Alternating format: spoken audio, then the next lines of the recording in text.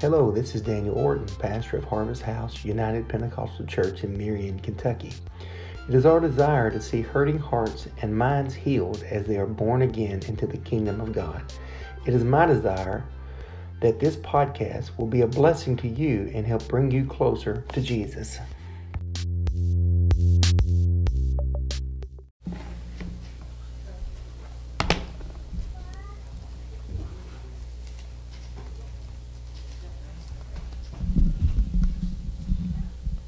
Everyone would. Let's all go ahead and let's stand, and we're going to turn to the book of Acts chapter number 1.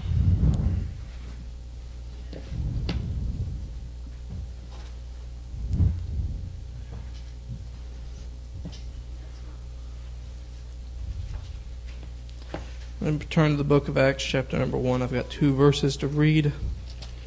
First one is already up on the screen.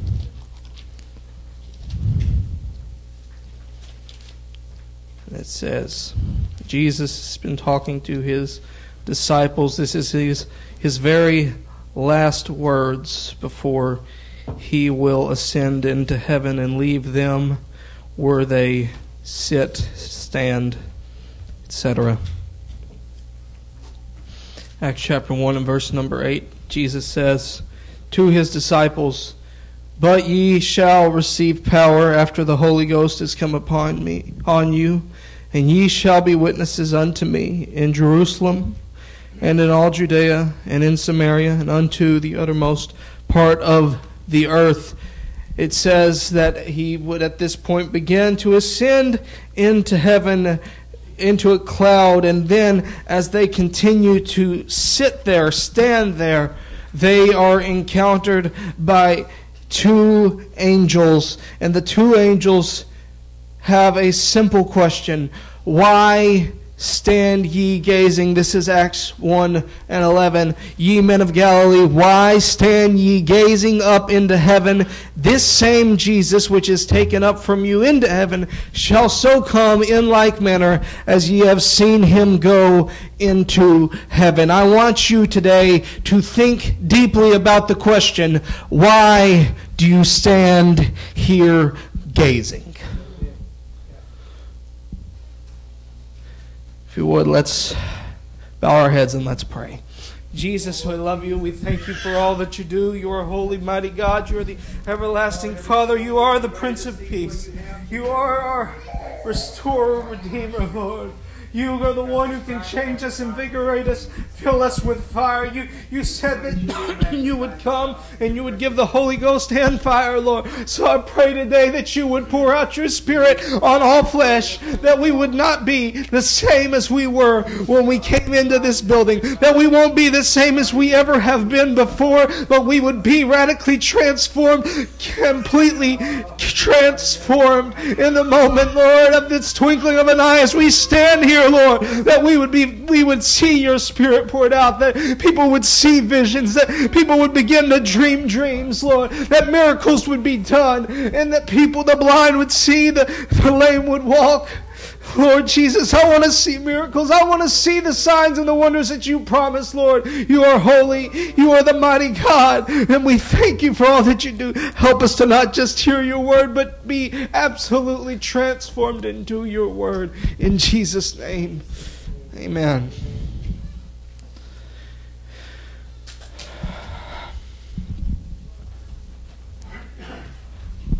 I came in here today with a very certain, when I was asked yesterday whether or not I had something I could preach, I had a couple of things rolling around my head. I knew what today was.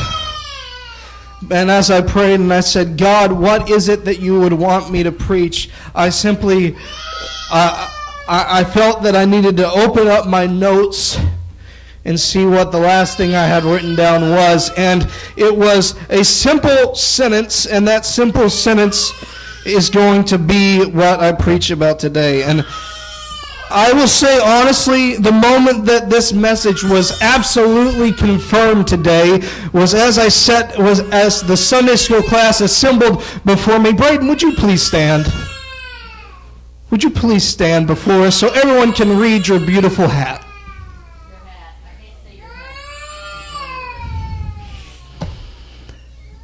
And the problem is, I think most of us are walking around with that literally written on our foreheads in this church. The word was, I was listening to a preacher earlier this week, and this phrase was just planted in my head: you cannot be apathetic and apostolic. I'm talking today about the impossibility of an apathetic apostolic. You see, the book of Acts, by its definition, is a book all about one very specific thing, and that thing is action. All throughout it, you see that the core element of what it takes to be the church of the living God is defined by action. Every time that God speaks, action must happen. When Brother Neer came and preached to us, he talked about the law of first mention, and that is the fact that the first time something happens in the Bible, that is what you should always look back to as the precedent for how it works. What is the first thing that God ever said in the Bible? God said, let there be life, let there be light. And if you look at the modern scientist definition, they believe that at all moments, the universe is ever increasing in size. And what is increasing is the stretch of where the light is reaching. Light moves continuously. It does not stop moving until it hits something. So what has happened ever since God said those words, let there be light, light has continued to be. It has not stopped. There is a requirement. You've heard it preached probably more than one time, multiple times, again and again, and you will continue to hear it preached again and again. At the name of Jesus, every knee shall bow, every tongue shall confess of things in heaven and things in earth and things under the earth, that Jesus Christ is Lord, to the glory of the only begotten of the Father. I may have jumbled that up a little bit, but the basic statement is this, that by his very nature, by the nature of who God is, if he says something, something is expected to happen. When God said, let there be light, there was light. When God said, let the light and the darkness separate, the light and the darkness separated. When God said, let there be dry land on the earth, there was dry land on the earth. When God asked for the water in heaven to be separated from the water on earth, it was done, and a sky was created.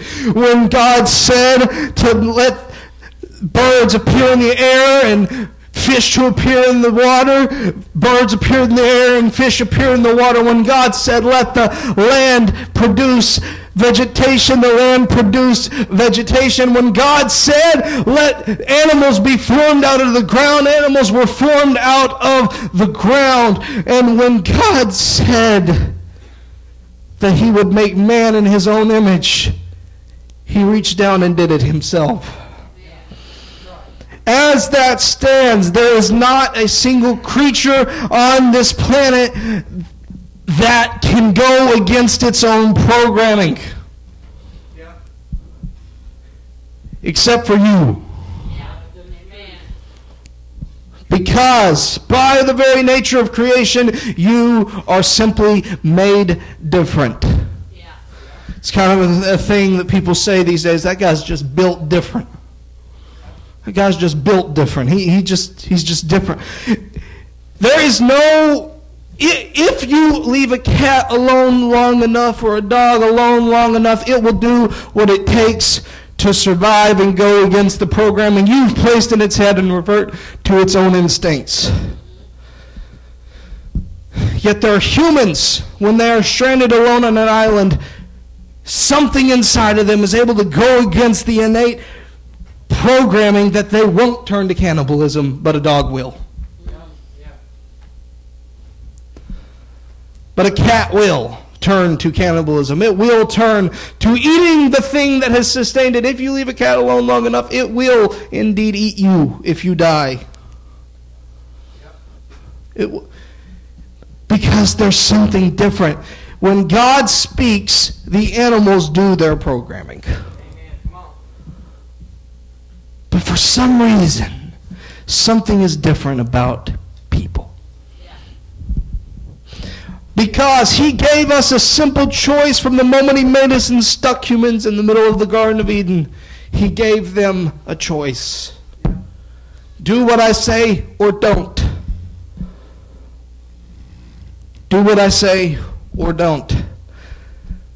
But the core nature of God is that when he speaks, he expects people to respond. Because that's how all of nature works. When God speaks, that it responds. You would find that when Jesus was in the middle of the lake, in the middle of the Sea of Galilee with the disciples, the storm was raging all around and going back and forth, and the waves were going, the wind was blowing, and the storm was going crazy, that the disciples were saying, God, we need you to help. We need you to save us. We need something to happen to you. Are you okay with us dying out here? And he just stood up and said, stand still. The waves went down, the wind quit blowing, the rain stopped falling, and the sun came out. And they all marveled and said, what type of guy is this that even the wind and the waves obey him? And that is a fair question, considering that Jesus himself said, the wind blows where it wants to blow. You hear the sound, but you don't know where it's going.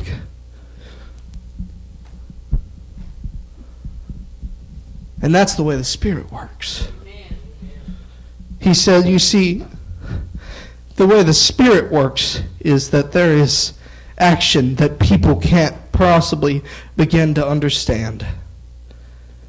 And it all comes down to action. So they had in that moment, they realized if the wind does what he says, maybe it's best advised that we do the same. Amen. In fact, it's interesting that if the wind does what he says, it's interesting that when the day of Pentecost was fully come and they were all with one accord in one place, there came a sound from heaven like a rushing mighty wind. Amen.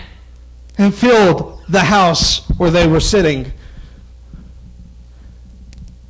And then there appeared to them cloven tongues like as of fire. You see, something's a little different. The wind's under his command. So in that moment, the Spirit of God entered into the room. They were all filled with the Holy Ghost and began to speak with other tongues as the Spirit gave them utterance. Something changed. And when the wind blew, following the orders of God, they began to speak following the orders of God. That's the way it worked. In that moment, the Pentecostal church was born. Mm-hmm. Does anyone know what Pentecost is? Thank you. I figured you two knew. Pentecost, that is a feast day, 50 days after Easter, after the resurrection of Jesus. It's 50 days later. It had been 50 days. And on that first day of Pentecost, they all began to speak with other tongues. Nowadays, the modern definition, when someone says someone is a Pentecostal, does anyone know what that means?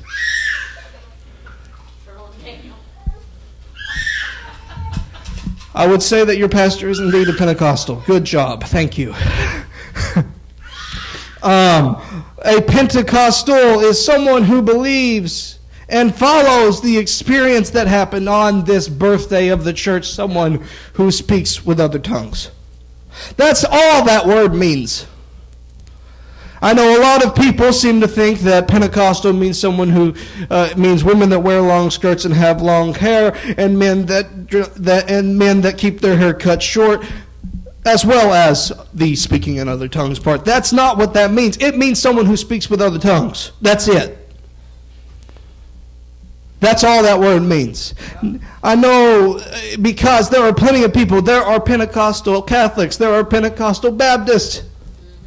There are Pentecostals of every way, shape, and form that believe that speaking in other tongues, that experience is still available today, and they are not wrong.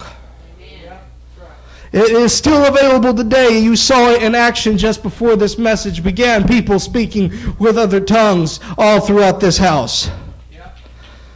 There was a holy hush that came over the crowd. People began to speak with tongues as Pastor delivered that word from God to us. But the problem is that a Pentecostal church only requires people to speak with tongues. But that is not how this chapter ends. The chapter begins with the birth of the Pentecostal church. It ends with the birth of the Apostolic church. When it says, "And they continued steadfastly in the apostles' doctrine and fellowship and in breaking of bread and in prayers." You see, we have a lot of Pentecostals. We have very few apostolics. And the difference is they continued steadfastly in the apostles' doctrine. The apostles' doctrine, now that is something an entirely different matter and a different thing completely. You see, these are the people that are following the very words that are put forth in the Bible. These are the people following the Bible to the letter. You see, it is possible to experience something apathetically. Yeah, that's right. But it's impossible to do those words out of apathy that are in this book. Amen. You see, if you are going to follow the book of Acts, you cannot simply be apathetic. Now, before I continue, I have something very important to ask. Who knows what the word apathy means? Thank you. It is written on your head. I figured you might. The word apathy means I don't care. Yeah. The word apathy means I can fall asleep on the second to last pew. The word apathy means that I can sit there while people all around me are experiencing the presence of God and just do nothing and stare at stuff and look around and stand here gazing, what the angels asked. Yeah.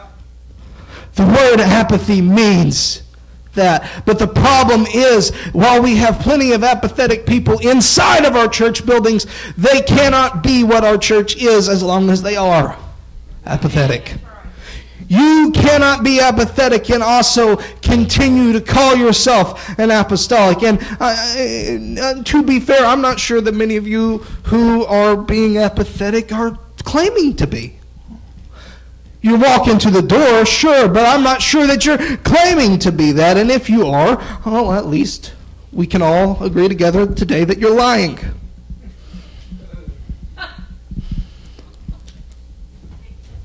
But if you are apathetic and don't seem to care, I at least know you're also comfortable with lying because you're uncomfortable with not following what this book says. Because, look, I don't care if it's in the top 10 or whether it's number 612. You're still breaking the commandments. It is impossible to do this. You see, something Pastor said today is what continues to bother me deeply. You are perfectly fine with trying to make your pastor happy, but not make God happy. Amen. But the problem is, as long as you're trying to make your pastor happy without making God happy, you're not making your pastor happy. Amen. You are failing at the very thing you're setting forth to do. Yes, oh, Pastor, I'll pay for your meal. Pastor, I'll show up to church. Pastor, I will sit there and listen to every word you say. Pastor, I will keep on coming for 10 years in a row, and I'll just keep on going and keep on going and keep on going. I'll keep on being here. But the problem is you keep on coming and keep on going, and you keep on being here and doing nothing. There is no change. There is no transformation. As long as there is no change and no transformation, you aren't making your pastor happy. You're not making God happy. You're not making anyone happy except for you, maybe. But I dare say if you've been doing this without changing, you probably don't enjoy your Thursday nights.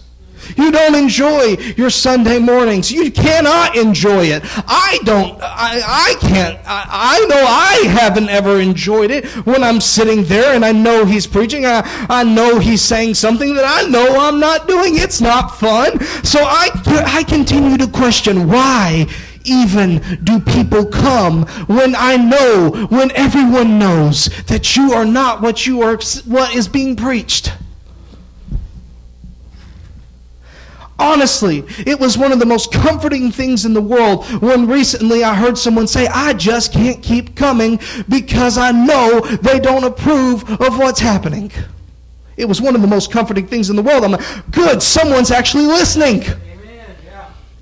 Because you cannot come here and be apathetic. You see, being apathetic means I'm willing to just sit here completely dead-faced and not absorb a single thing that's being said. You see, when the day of Pentecost happened, it went like this. Peter began to preach because everyone started asking, what's up? Someone asked a question, like our Thursday nights have been going on. Someone asked a question, I'm not sure how much they really thought or whatever. They just said, what's going on? What do you mean? They said, what meaneth this? And the preacher decided to get up and say, let me tell you what's up. You men of Judea and all ye that dwell at Jerusalem, be this known to you, and listen to what I say. These are not drunk like you think. It's only 9 a.m. This is what the prophet Joel said was going to happen. It is going to happen. I will pour out my spirit on all flesh. Sons and daughters will prophesy. Young men will see visions. Old men will dream dreams. On your servants, on my handmaidens, I will pour out of my spirit in that day. They will prophesy. I will show wonders in heaven above and signs in the earth beneath. Blood, fire, vapor, smoke. The sun turned to darkness. The moon turned to blood before that great and notable day of the Lord. It is also going to come to pass that whoever calls on the name of the Lord will be saved. You men of Israel, hear these words. Jesus was a man approved by God among you by miracles, wonders, and signs that God did by him in the midst of you. And you know this. He was delivered by the determinate counsel, by the foreknowledge of God. You've taken by wicked hands, crucified him, slain him. And that still applies to us today. That it is by our very own hands that Jesus was put onto the cross, that Jesus suffered, that Jesus died. It is our wicked hands that crucified him. When God raised him up, he loosed the pains of death because it was not possible that he should be holden of it. David speaks concerning him. I saw the Lord always before my face. He's on my right hand. I will not be moved. Therefore, my heart rejoices and my tongue is glad. But moreover, my flesh will rest in hope. You will not leave my soul in hell. You will not suffer thy Holy One to see corruption. You have made known to me the ways of life. You will make me full of joy with thy countenance. Ladies and gentlemen, let me freely speak unto you that David is dead and buried. His tomb is with us to this day. But he was a prophet, and he knew that God swore with an oath to him that his children, according to the flesh, he would raise up Christ to sit on his throne out of his descendants. He saw this before, and he went ahead and spoke of Jesus' resurrection. His soul was not left in hell. His flesh did not see corruption. This Jesus has God raised up, and of this we are all witnesses. And it's at this point that I remind you, everybody in town knew the tomb was empty. Everybody in town knew that Jesus had died and had been seen walking around again. And at this point, everyone who dared say that Jesus did not really raise from the dead had a good, strong inkling of a suspicion that that was a lie. They knew. Peter said, you know that Jesus was raised of the dead. We're all witnesses. Being by the right hand of God, exalted and having received the Father, the promise of the Holy Ghost, he has shed forth this which you now see and hear, all these people speaking with other tongues. That sound from heaven as a rushing mighty wind, that appearance of tongues of fire on each and every one of us. You know what you see and hear. David didn't ascend into the heavens, but he said, the Lord said to my Lord, sit on my right hand until I make thy foes thy footstool. Let all the house of Israel know assuredly, God has made that same Jesus whom you crucified, both Lord and Christ. And it's at this point that a simple question is released. Men and brethren, what shall we do? Why did they ask that question? Because you see, we have a lot of people ask questions around here. People ask questions all the time. And I think occasionally they have the same motivation that these guys have. They were pricked in their hearts. They felt guilty. They didn't like the preaching that was coming out because they knew it didn't line up with who they were. Or maybe they realized it lines up too much with who I am. They thought, oh no, I've been sitting idly by and letting this happen.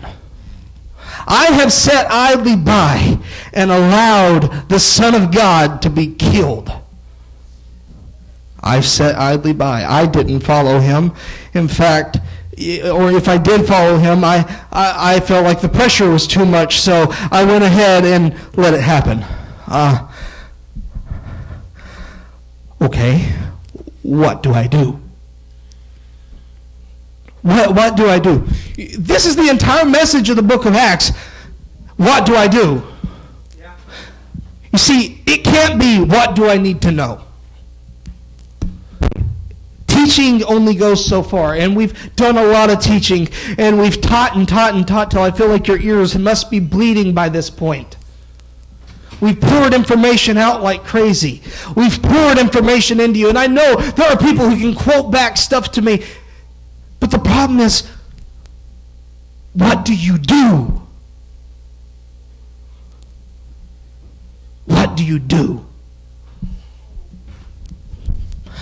Thing is, I know you guys can answer me. I know the people in this room can answer what the answer to this question was. And if you're not sure what it is in context, let me just point to these numbers here. What's the number after 37?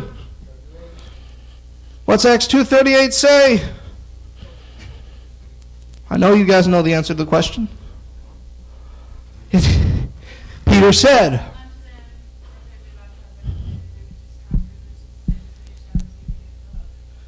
let me say it the way Peter probably said it. Because I don't think he said that, because the next question would have been, what? He didn't say it at 10,000 miles an hour. He said, repent! Then be baptized in Jesus' name for the remission of your sins. And then you will receive the gift of the Holy Ghost. Yeah. This promise is to you. It's for your children. It's for all that are far off, even as many as the Lord our God shall call. Yeah.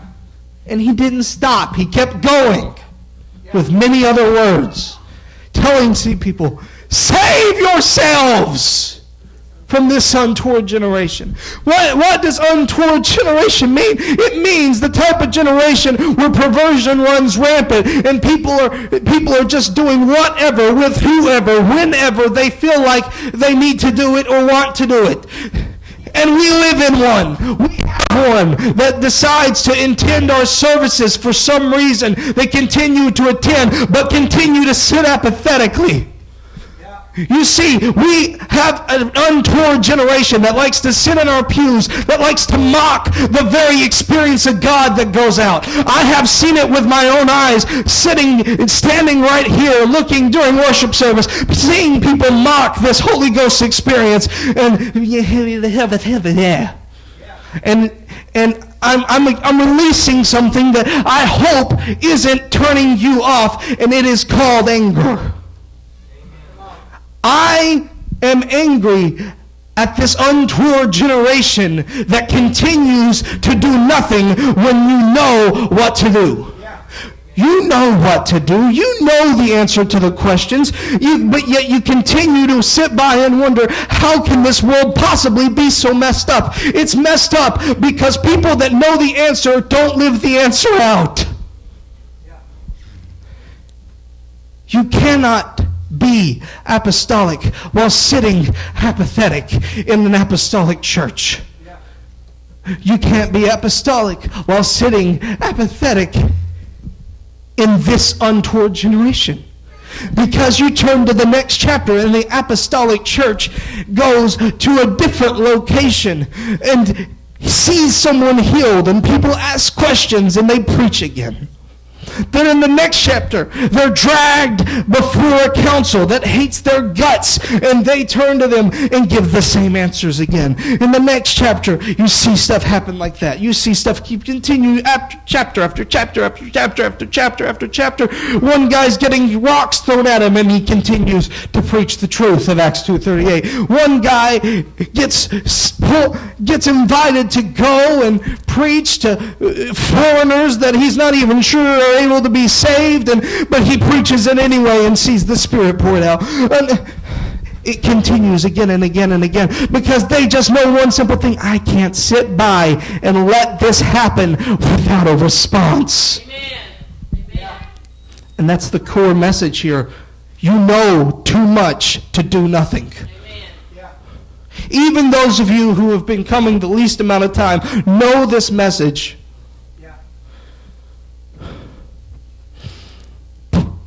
Continue so often to sit and do nothing. And I don't know which one frustrates someone more. Someone who has just found out the truth and continues to sit there, or someone who's known the truth so long, lived it for a short time, and then decided to revert to the way that the people who don't know it act. I don't know which is more frustrating, but Paul talked about both. He told one, he said, the time's going to come when they're not even going to listen to us anymore. And then he also said, and this guy's left me because he'd rather be like the world. So in the end, it comes down to this. Both sin alike in the end. The fate of both is the same, whether you've known the answer for a long time but done nothing, or once did something but now do nothing, or whether you've heard it and in the end do nothing.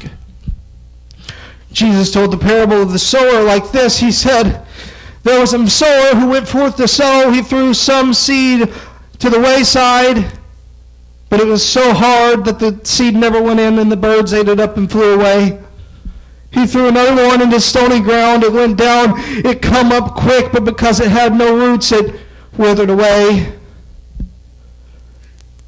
He sowed another one in the middle of thorns. It grew, but was eventually choked out by the weeds. And some went into good ground, produced 30-fold, 60-fold, and 100-fold, a great harvest. And the disciples said, what meaneth this? He said, the seed is the word of God. The seed that landed on the wayside, it's like the people who hear the word but cannot receive it. They don't believe it and they go away unchanged. The seed that fell in the stones is like someone who receives it gladly but doesn't let it get inside of them very deeply. It doesn't let it register in them, so when life gets hot, when pressure comes up, it dies out. Seems to be doing great at first, but then just disappears. And the next one is someone who cares about the word, but they're surrounded by so many other things. Pressure, fun, whatever, stress. I'm so busy right now that it can't grow. And they end up eventually, painfully, just fading away. And of course, undistracted, well-maintained, diligent, faithful, good, all those things that I've been teaching about downstairs. All the stuff that Peter said, if you do these things and abound, you will never fall. Yeah. That's the good soil. And they can produce so much more than what they are. Yeah. I was sitting in a service recently. And the words of that parable came to my mind. I was looking at some people, and they were sitting at one of our pews, and they had two other people sitting next to them. And it was like I could see, looking there, it was almost as if she was that seed sitting there trying to grow, but surrounded by outside pressures, weeds, if so to speak. Talking over the service and laughing back and forth while someone sit there in the middle of them that I felt like cared about the service. It's like I could see it right there. And don't you dare go say, oh, but it said that, there's no way that is what, I thought the ground was you, not the plants. But no. Actually, what it says in the next parable over is that the weeds are people that are planted there by the devil. Are you saying I'm a plant of the devil? You get to choose which seed you let grow in your ground.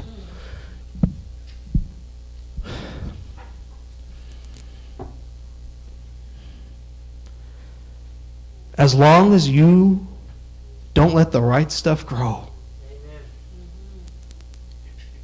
you're a contradiction as long as you come to this church. I'm not telling you to leave. I'm telling you to buy in. I'm begging you to buy in. And I'm about to say something that I know a lot of you don't like. I know I've said a lot of stuff a lot of you don't like. So it don't matter. Praying at your pew makes it easy to be apathetic. I don't got to come up to the altar. And you can't even use the excuse that most people are using these days. Oh, I'm afraid of the big crowd that's going to be there because of COVID. Well, the problem is that this is the least crowded area of the church. Amen. The altar is the least crowded area of the church most of the time.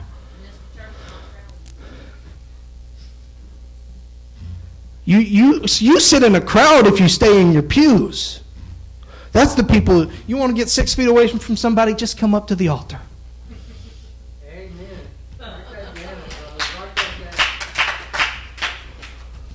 There's so many people that say, oh, altar calls needed to die because of COVID. No, the problem was the altar call was dying in a lot of places before COVID. Amen. Sitting in your pew is not making you any safer from anything. In fact, it's making you way less safe. Amen. There's a reason. One of my first college classes I ever attended, they talked about this triangle. They talked about this triangle that said, the closer you are to the front and center, statistically speaking, you make better grades. Yes. And then it fans out from there. The closer you are to the back, the less likely you are to make a good grade. I'm not saying sitting on the back pew is going to send you straight to hell, because there are some places it's simply not an option, but this ain't one of them. There are people who sit on the 15th row of churches that are going to make it to heaven before people in the front row. But a lot of times it's just a good sign of your buy-in, how close you're willing to be, how much you're willing to let the preacher's eyes set on you. But as long as you're sitting there doing anything else other than paying attention, engaging in service, and going to the altar, you are not an apostolic. You see, that's kind of the core of the message. So I guess the real answer is, what do you want? Yeah. Amen. Anyone recognize that question today? Yeah. What do you want? Someone told me they wanted to go to heaven. Yet, behavior in this service may make me question if you want to go to heaven. Because you're doing the opposite of everything that's being said. Those of you who said, oh, I want happiness, you're not doing what it takes to get eternal happiness someday. And yeah, I'm sorry, I'm being direct. I'm pointing directly at some people. And most of you who said you want success, you want this, you want that, you can possibly get exactly what you want. But what you're looking at is, do you want it now or do you want it eternally? Because the problem is, you are not showing that you believe what the Bible says. Maybe you don't believe what the Bible says. Then you can find a better way to spend your Sunday. If you don't believe what the Bible says, I wouldn't be here if I didn't believe what the Bible says. I don't know why you're here. Because what you say you want isn't lining. What you say you want with your life doesn't seem to line up with what you say by sitting in this church. That's my big issue here. Do you want to go to heaven? Amen. If you don't believe the Bible, I don't know why you would dare answer yes to that question. Do you believe in God? If you're not doing what the Bible says, I don't think you can answer yes to that question. Do you believe that this thing is real? As long as you sit there and act like so many people do, I don't see how you can answer yes to these questions.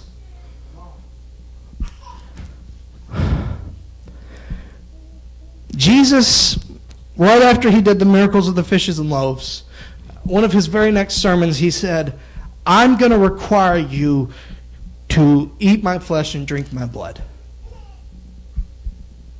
And everyone thought that was weird. And from that moment, many people left him and ceased to follow him. It just didn't register in their heads. How on earth does that mean?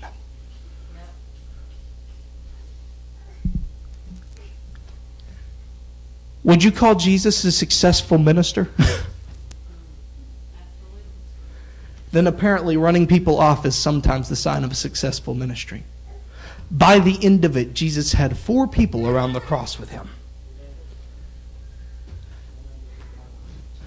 And one of them was his mom. That's right. Only one of them was one of the men that is called an apostle. Only one of them is a man who is called an apostle.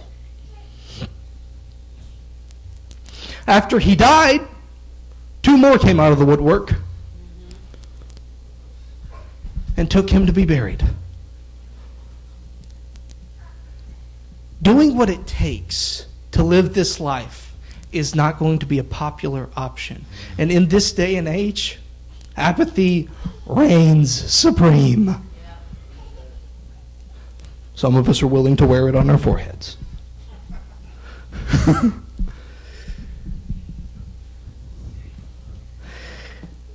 Man, that's just going to be fun. What do you want?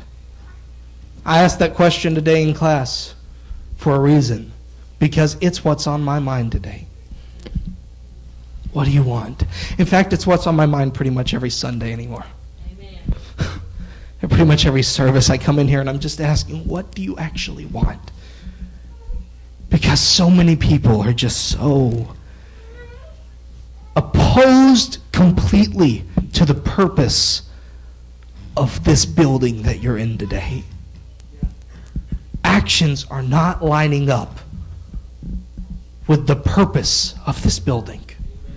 A lot of people like to say, oh, I believe in God. A lot of people like to say, I'm a Christian. But as John Autry loved to say, it's the most overused word in the English language.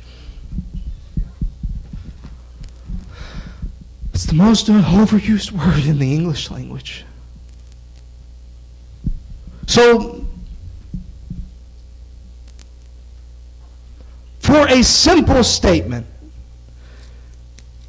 Let me just tell you what it takes to do this thing right. Amen. Do it. Oh, can I get my music up here? Let me just tell you what it takes to do this thing right. I know you know the answer already. I know you know the answer already. Because you give it to me half-hearted all the time.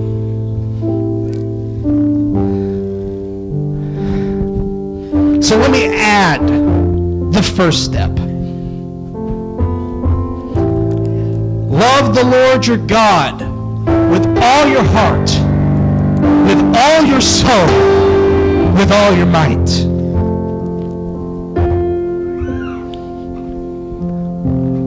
Whatever you do, do it heartily as to the Lord, not to men. Because that's where so many of us are failing.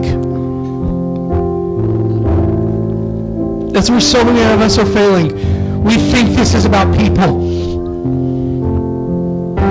I actually had someone say to me at a youth service recently, I don't want to go in there. There's too many fake people. And I just told him, and he didn't listen to me. I told him, then go in there, get where you can and worship God. Go in there, get where you can't see anybody and just worship God. Because that's why we're here. It's not about Lisa. It's not about Brother Daniel. It's not about Sister Penny. It's not about Taylor. It's not about Jenna. It's not about Dakota. It's not about Brooklyn. And it's not even about Corbin. It's not about me. It's not about you. It's not about any of us. It's all about Jesus. And then after you've got in mind that this is about God and no one else, it makes it easy to repent. Turn away from your wicked. Tell God, I'm sorry for the way I've been living. I don't want to live this way anymore. I don't want to be this person anymore. I don't want to be this way anymore. Be baptized in the name of Jesus. Be baptized for the remission of your sins so that it can be removed away from you.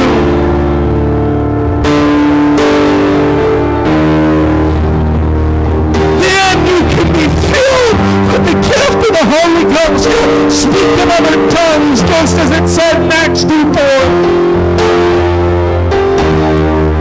I don't want to be apathetic. I want to be apostolic. I want to live the life that the apostles lived. Because all through the book of Acts, you're seeing again and again. They went. They did. They did it immediately. Then they went. They went here. They went there. They prayed for this one. They laid hands on that one. They saw this guy healed. They praised. They worshiped. They sung. They preached. What do you want? Somebody, let's come to an altar today. Let's not continue to sit where we are. And I repeat what I said. Don't pray at your pew. Pray up here. Because as long as you're praying at your pew, it's going to be awful easy to fall asleep.